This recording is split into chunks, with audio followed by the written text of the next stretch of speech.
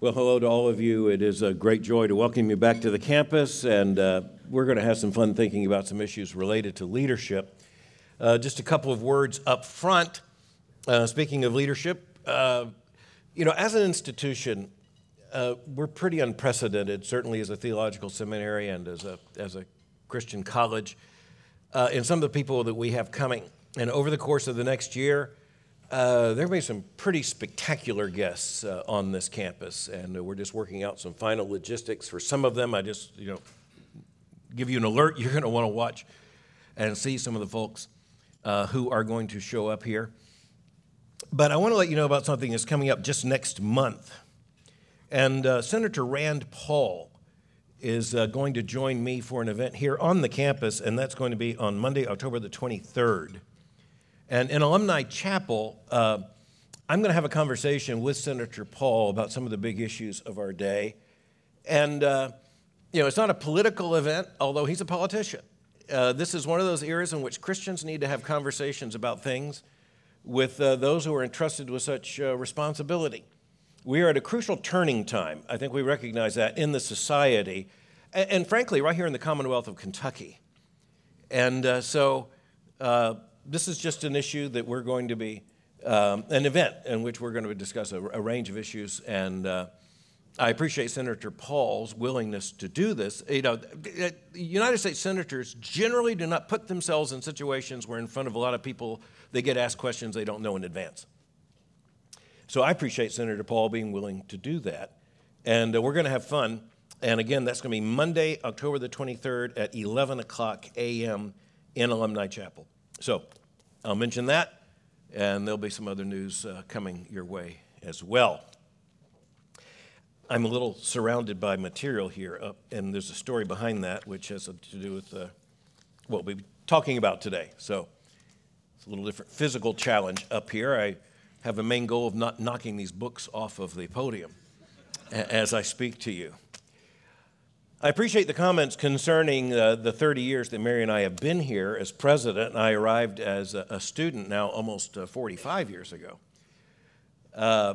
Had teenagers in this room. By the way, it's a different rooms, a different level of noise. When this room was filled with about 400 teenagers, we put the seats all go this way, and with the D3 camps we do here during the summer and other events, it's just so much fun to have them in the room. And if you don't love teenagers, you're just dead. And especially Christian teenagers who've shown up because they're excited to be here. And frankly, they're excited about everything.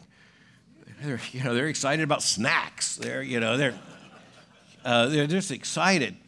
And so anyway, I was in here and I was just talking to them this in one of the events this past summer, and was just kind of saying to them, the passage of time. And then I look at these 13, 14, 15, 16-year-olds, and I realize, what does the passage of time mean to a 16-year-old? Nothing. Okay, so I found the perfect object lesson. I'll just tell you right now. I point to that painting. And I just say, I am that man. This is what 30 years later looks like. And it's just interesting to see the teenage faces go. There it is. There you go. This is Genesis 3, lived out. Yeah, this is what it looks like. What a privilege to be standing in this room 30 years later and to speak to a group such as those of you who are gathered here today. It makes both of us very, very happy. And we also understand that times are very strategic. So there are important things we need to talk about. And there are a few issues more important for us to talk about than leadership. And today, just in our sequence of leadership briefings, I want to speak about the fact that a plan of battle is not enough, and thus to speak about grand strategy and the leadership of the future. I have a lot of interests. I tell people, you come to my library or you hear me speak, you pretty much know there are just a lot of interests. And, at least a part of what I get to do is to just lean into those interests and try to hope to share some things with others who will find them similarly interesting. I'm fascinated with military history. I have been since I was a very young boy. And military history is so important because it's not only interesting, it's informative, it's instructive, And it is because we recognize war is one of the extreme conditions that humans can experience, and it tends to bring things out and clarify. War reveals reality. Our goal is not to romanticize it. And it was Robert E. Lee who said, it's a good thing war is so terrible, otherwise we would love it too much. In other words, there are things that come in the midst of war in terms of camaraderie and the display of courage and so many other things. And even the development, so many of the technologies we have, even medical treatments have come out of the context of war. But it is so terrible that we should rightly fear it. On the other hand, in a fallen world, it will sometimes be necessary. I was asked by a student the other day about Christian just war theory. And I was asked if it can be summarized in one sentence. And I basically said, and this is not capable of encompassing everything that's in Christian just war theory, but it's the basic bottom line, which is you must not start it by aggression. But when it comes, it must be taken as the least worst option available. And I think it's a pretty fair summary of the way Christianity has considered war. We understand that if war comes, and it is unavoidable, it must be fought by certain rules. But if it is unavoidable, it must be the least worst option possible. Unfortunately, throughout much of human history, we have learned many of the most lasting and important, if costly, lessons in the crucible of war. War is the great clarifier. Let me just point out how this is being lived out in our time. Over the course of the last year, or just a little bit more than a year, say a year and a half, our understanding, just for one thing, of the military capability of the Russian armed forces has been completely redefined by a year and more of war. U.S. official Pentagon estimates indicated that because of the strength and professionalism of the Russian army, that once the invasion of Ukraine had begun, the Russians would have control of Kyiv within 72 to 100 hours.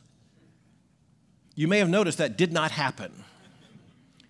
And not only did it not happen, but it didn't happen in such a way that we had just over the last, say, 72 hours, actually, what we had was a cartoon of the confusion of world history, with the supreme leader of North Korea going by armored train to Vladivostok to meet with Vladimir Putin because Vladimir Putin now needs bullets from North Korea. There's more to it than that, but there's not less to it than that. So war is the great clarifier. You really find out what's going on. You find out who actually is stronger than whom. You find out who's got the goods and which army is actually effective in the crucible of war. But we never forget the tragedy of it. The most sobering statement about war, to me, is that made by the ancient Greek historian Herodotus, who said, "In peace, sons bury their fathers. In war, fathers bury their sons." Just a reminder of what is at stake. A plan of battle is not enough. Grand strategy and the leadership of the future. So, this gets into terrain I hope will be interesting to us all as we think about our own responsibility in leadership. This is a briefing about leadership, so what does all of this have to do about leadership? Well, it's because one of the main engines of the development and revelation of leadership, just in terms of how it actually works in human experience, has been war.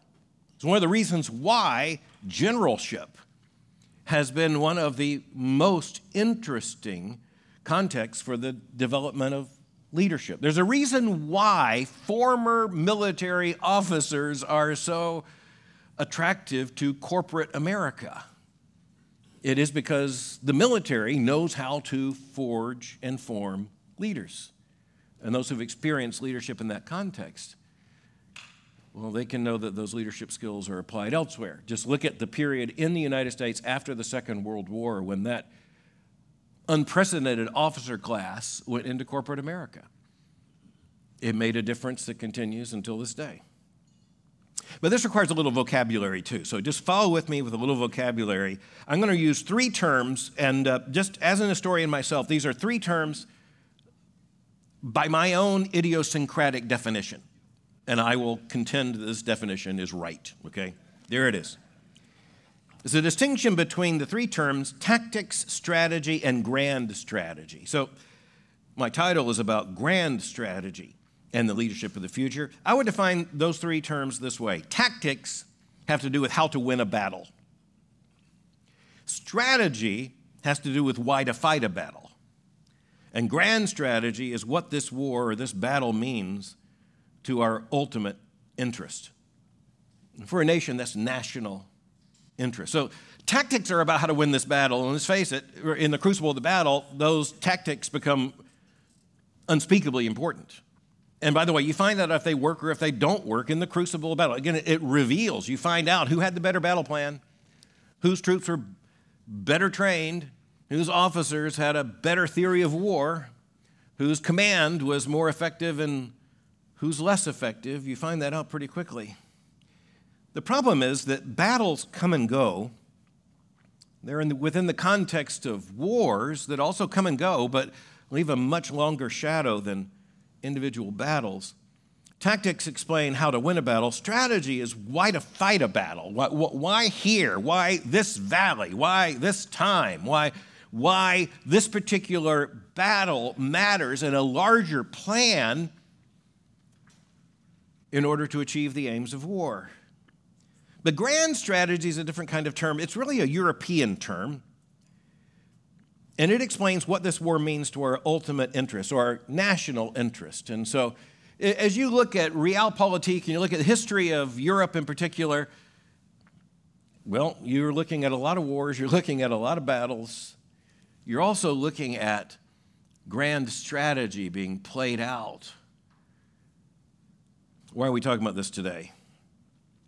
Well, it is because of a development in the publishing world that led me backwards rather than forwards. The development most recently in the publishing world is the release this year of this book.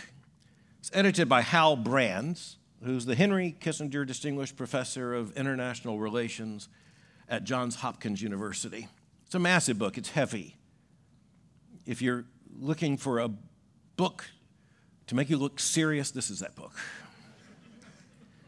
It's entitled The New, notice that new is in a different typeface, The New Makers of Modern Strategy, the subtitle From the Ancient World to the Digital Age, edited by Hal Brands. It's a massive, massive project, just came out this year.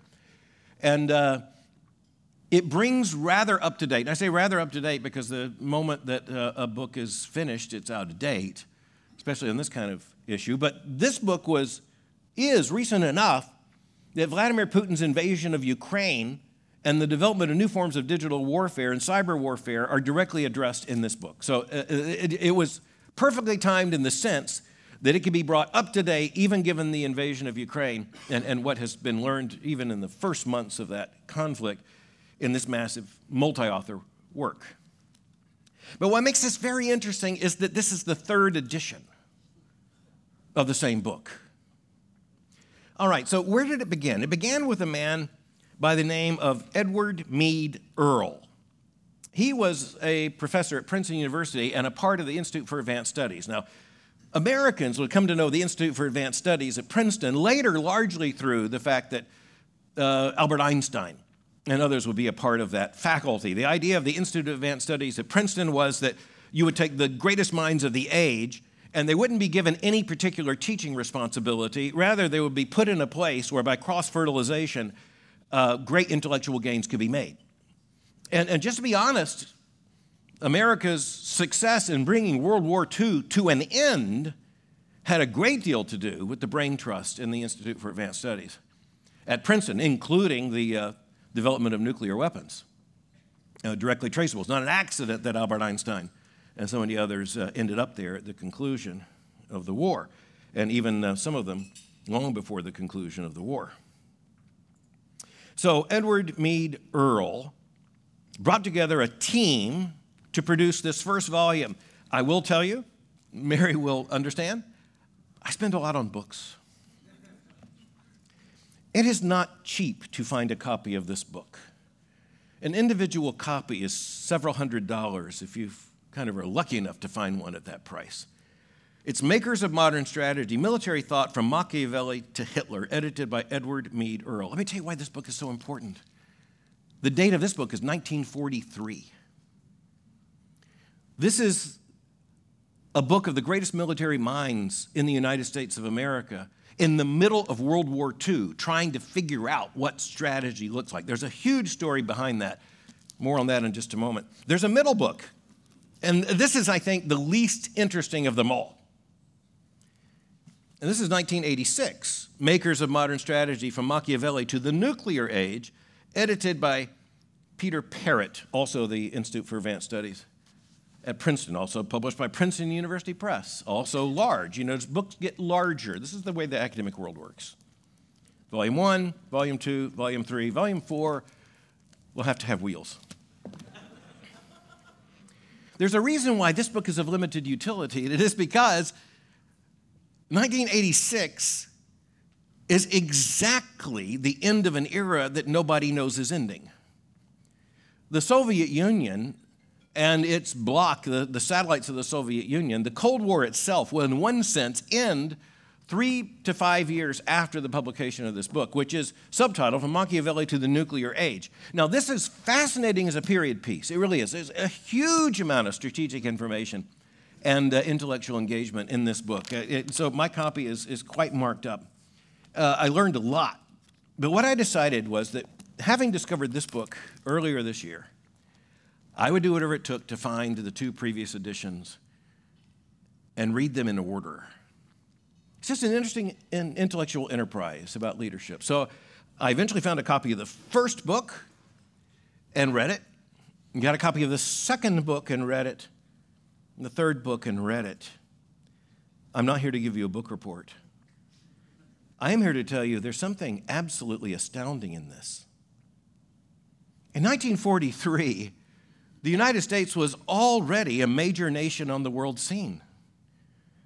The United States already had more than 100 years of history and trending towards a second 100 years of history. There are some military veterans in this room. I think most Americans do not understand that the United States military had absolutely no grand strategy until it was developed of necessity in the middle of World War II. It's an astounding thing. The United States didn't have a national strategy, and by the way, it was not an accident. The United States did not have a national strategy as a matter of principle. The United States was going to be a nation without a national strategy. The United States was going to be self-referential, and it was going to stand on its own, and it was not going to be like continental Europe, which was constantly at war. What Americans saw in the early American period about grand strategy was Europe constantly at war, nation against nation, empire against empire, just one war after another. Everybody's interest getting entangled with everybody else's interests. So the United States said, our interest is right here, and it stops right here. We don't have any interest in the affairs of the rest of the world. The quintessential statement of this was a speech given on the 4th of July, 1821, by the United States Secretary of State, John Quincy Adams. Of course, also a president of the United States. His father, also a president of the United States. John Quincy Adams, as a 12-year-old boy, with his mother, stood on the ridge and saw the Battle of Bunker Hill. His father wasn't there because his father was in the battle. Now, John Quincy Adams on July the 4th, 1821, gives this address. I won't read the whole thing to you, although I could because it's so short.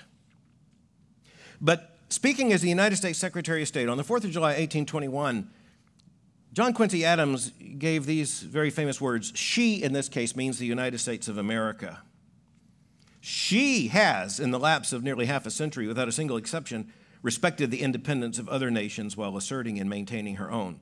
She, the United States of America, has, in the lapse of nearly half a century, without a single exception, abstain from interference in the concerns of others, even when conflict has been for principles to which she clings, as to the last vital drop that visits the heart.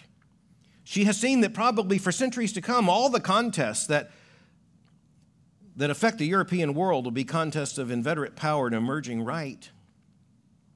Wherever the standard of freedom and independence has been or shall be unfurled, there will be her heart, her benedictions, and her prayers. So you notice what a limited military assurance that is.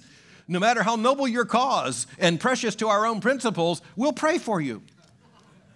It's what the Secretary of State of the United States said. Then the most famous statement in this address, she, speaking of the United States of America, does not go abroad in search of monsters to destroy.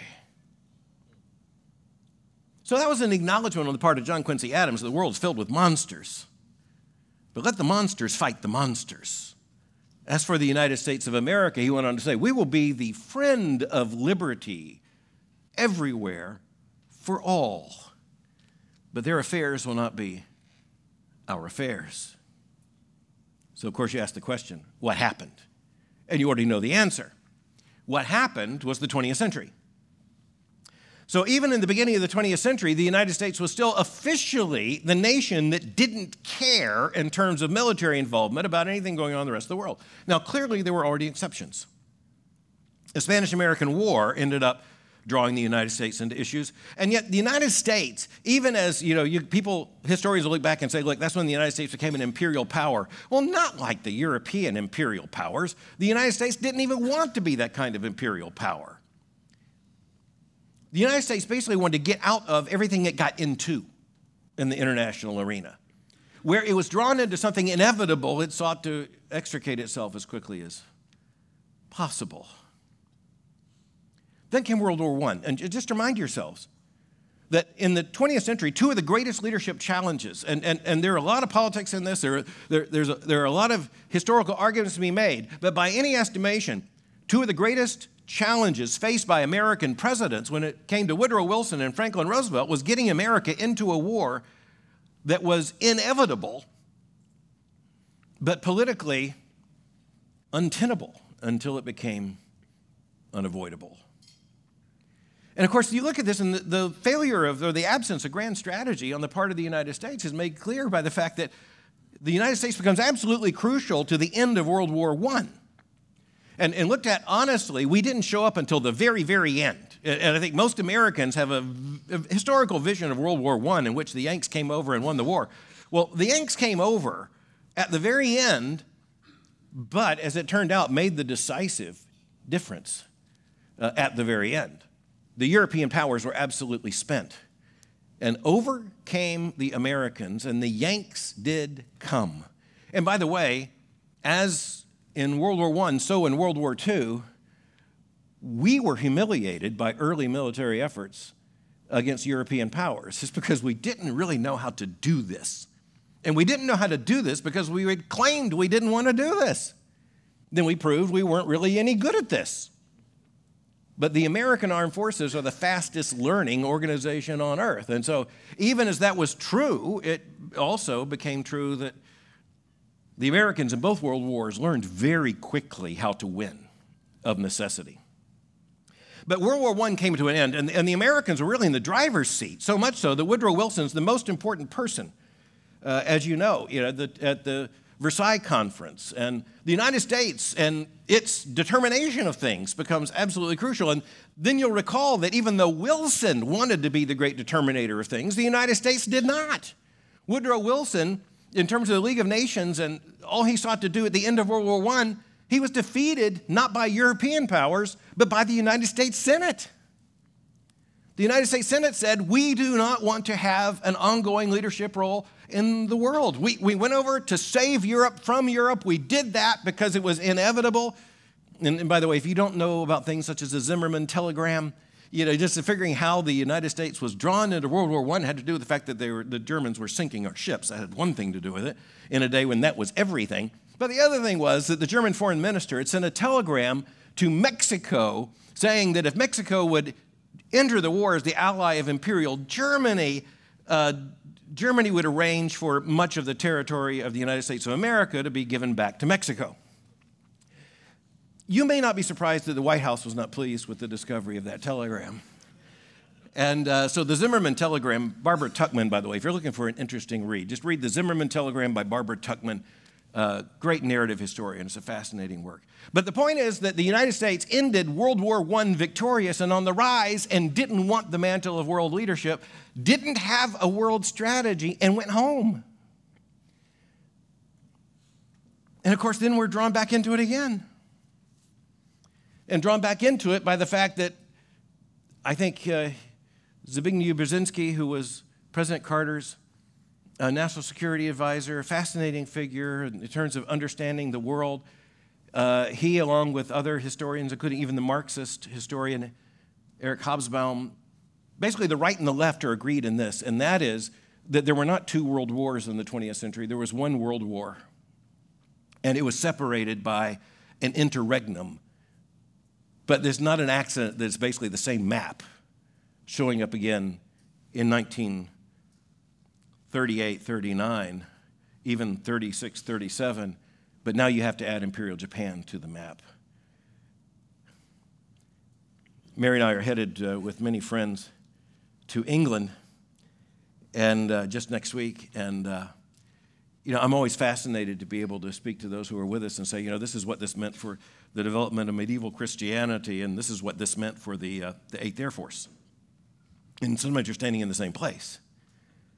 There are places you can go in England where you're standing looking at a cathedral and you're standing on tarmac with weeds growing through it because this was an American bomber base. And the reason they put it near the cathedrals is because if everything else failed, the pilot might be able to find the cathedral breaking through the clouds. Anyway, I also tell them that there were several complaints made by British folks about all the Americans who came, the American GI soldiers and sailors, especially in World War II. And the complaint was that the Americans were overpaid, oversexed, overweight, and over here. Do you know that the average American GI was inches taller than the average British soldier? It just shows you the period between the wars. In the United States, even though there was a Great Depression and all the rest, American corn-fed farm boys towered over even the Nazi Huns. It was an interesting period. But, the United States, in the middle of World War II, all of a sudden comes to the conclusion, maybe we got to have a world strategy. I mean, we're over here a second time.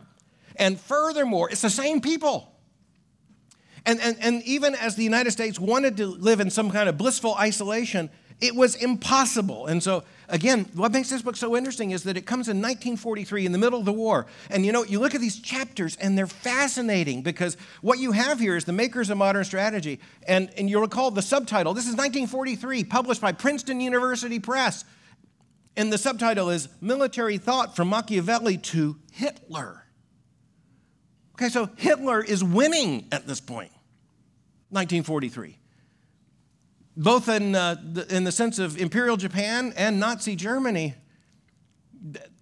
I mean, we can see the handwriting on the wall now. 1943, and by the way, the book's published in 1943. That means most of these papers were prepared in 1941. Just think about that year. But you look at this, and this is the United States military class coming to terms with the fact, Hitler's got a strategy. Maybe we have to have one. Imperial Japan has a strategy. Maybe we ought to know what that is. Maybe someone ought to write it down. Maybe that will help make sense of this war. Okay, here's the strange thing. America retreated from the world stage after World War I, and people like to tell the story of America not retreating from the stage at the end of World War II, but that's not entirely true. Edward Meade Earle did his very best to be the catalyst for a second volume after World War II. Wouldn't you think that would be important? I mean, now you have the biggest military conflagration in world history. The map's been rewritten. The globe's been recolored. Wouldn't you think the United States would think, maybe we need a new strategy? He couldn't get people to put the work in to write the book. He couldn't get the Pentagon interested enough. And, of course, the American military paid a price for that. But they pretty much came to an awareness by the end of the 1940s and going into the 1950s that there was no way for the United States to escape a leadership role in the world scene. The Korean conflict, Vietnam, all the things that would happen around the world would draw the United States in. The word strategy up until World War II for Americans was considered a European word. It was a European term. We don't need a strategy. By the end of World War II, there was at least the awareness that, no, we do need a strategy. And by the time, for example, that the Cold War would reach its intensity such that there's a reorganization of the American military, one of the key units of the American military becomes the Strategic Air Command, SAC. And people look at that and go, well, of course, that makes perfect sense. The use of the word strategic in a major American military unit would not have been possible before World War II. It became inevitable thereafter. So three versions of one book, a bit of my summer project. It made me want to talk to you about it because I think this is very, very relevant to our responsibility as leaders. So by what scheme would I make this argument? What is the relevance of grand military strategy or grand national strategy in our tasks of leadership? I speak as a Christian leader to other Christian leaders about grand strategy in the leadership of the future. This is our moment. This is our responsibility. And I think we recognize as Christian leaders, this is not a time of tranquility, nor do we anticipate that we are entering a time of tranquility. Like the United States entering the 20th century, it's not that we're seeking to go abroad to destroy monsters, looking for monsters to destroy. It is that the monsters are here. The challenges are formidable. This is not a time of peace or tranquility like the United States in the 20th century. We now find ourselves bearing a responsibility of leadership. We didn't appoint ourselves to this, but we also can't avoid it. We live in a world of contested truth, contested morality, contested doctrine, contested ontology. Christians haven't talked a lot about ontology. We have to. That's what's at stake when we say a boy is a boy and a girl is a girl, and that neither wishful thinking nor Knoxious ideology can make it otherwise. I mean, we are in a war whether we want to acknowledge it or not, and it's a war over the most basic of all issues, and it's a war about the destiny, yes, of this nation, yes, about the world of nations, yes, but it's a war about the future of our families and about our grandchildren and about our communities and about our churches and about our Christian work. The United States assiduously, during the first half of the 20th century, sought not to choose sides until the sides were chosen for it. It's just fascinating. So, do you know that the United States War Department, as it was known, had war plans against Britain? Not only before World War I, but just before World War II. Now, why? Was it that we were fearing that there was going to be a British invasion force coming back to Boston? No, and as a matter of fact, it's clear the United States saw that the British were most likely to be allies. But the point is, it was a matter of official neutrality on the part of the American government that even as war plans were drawn up against openly belligerent nations, we had war plans against those who were likely to be our allies. But this is a time in which we better know who is on our side, and we'd better pick a side. Our leadership and our challenge must be rethought as preparing those that we lead for permanent battle over permanent things. We just need to tell the Christians in our care and those we lead that there's never going to be a time of peace. This is not a time of temporary disequilibrium. There is simply no reason, there's no rational basis for believing that this challenge is going to get any easier going forward. We look backwards and we see the American leadership in World War I, the American leadership just before World War II, and it's not so much that we look back and say, yeah, they saw what they saw, it's that we look back and say they didn't see what they should have seen.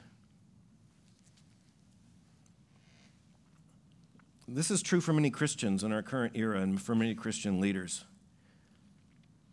So, my point is not to encourage you according to military strategy. It is to say, you better have a strategy. And even as we look back at the United States and think it was hopelessly naive of the United States to be in principle against having a strategy, even up until, say, the mid-1940s, we recognize that it would be a failure of leadership in our time not to have a strategy. We better know what that strategy is. I want to go back to the definition. Tactics about how to win a battle. Strategies about why to fight a battle. Grand strategy is how all this fits into the grand purpose for which we exist. I think that's why we need grand strategy. That's why I talk on the briefing about the Christian worldview, what this demands of us. The Christian worldview is, in one sense, a grand strategy. The Great Commission is a grand strategy. Scripture gives us a comprehensive grand strategy. And if we're just picking little battles on the fringes, that's ultimately not going to matter. We need to raise children who are inculcated in the grand strategy of what Christian faithfulness looks like in an increasingly post-Christian age. We need pastors. We need pastors who have a grand strategy about what the ministry means, what the preaching of the word is all about. And it's not just about this sermon any more than a military can survive by being concerned with just this battle. It's not even just this issue. It's the entire composite and comprehensiveness of Christian truth. Leadership, I have argued, is the transmission of conviction from one heart to another, leading to effective combined action. That does require tactics. After all, you do need to know how to win a battle. Otherwise, there's no point in thinking about strategy if you fail in tactics. That's why, as we prepare leaders, we actually need to teach them how to do nuts and bolts things. It's really important that they know how to win a battle, because otherwise strategy isn't going to matter. But winning the battle is not enough, because other battles will come. That requires strategy, and the grand strategy means the right worldview applied consistently without compromise. It's conviction or nothing. It's grand strategy or colossal failure.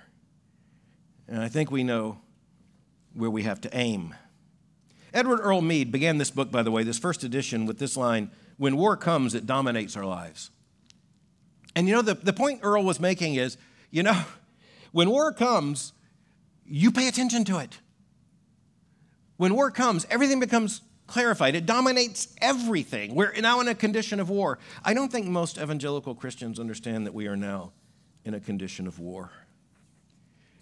One of the tasks of leadership is to let Christians know what time it is. And like the sounding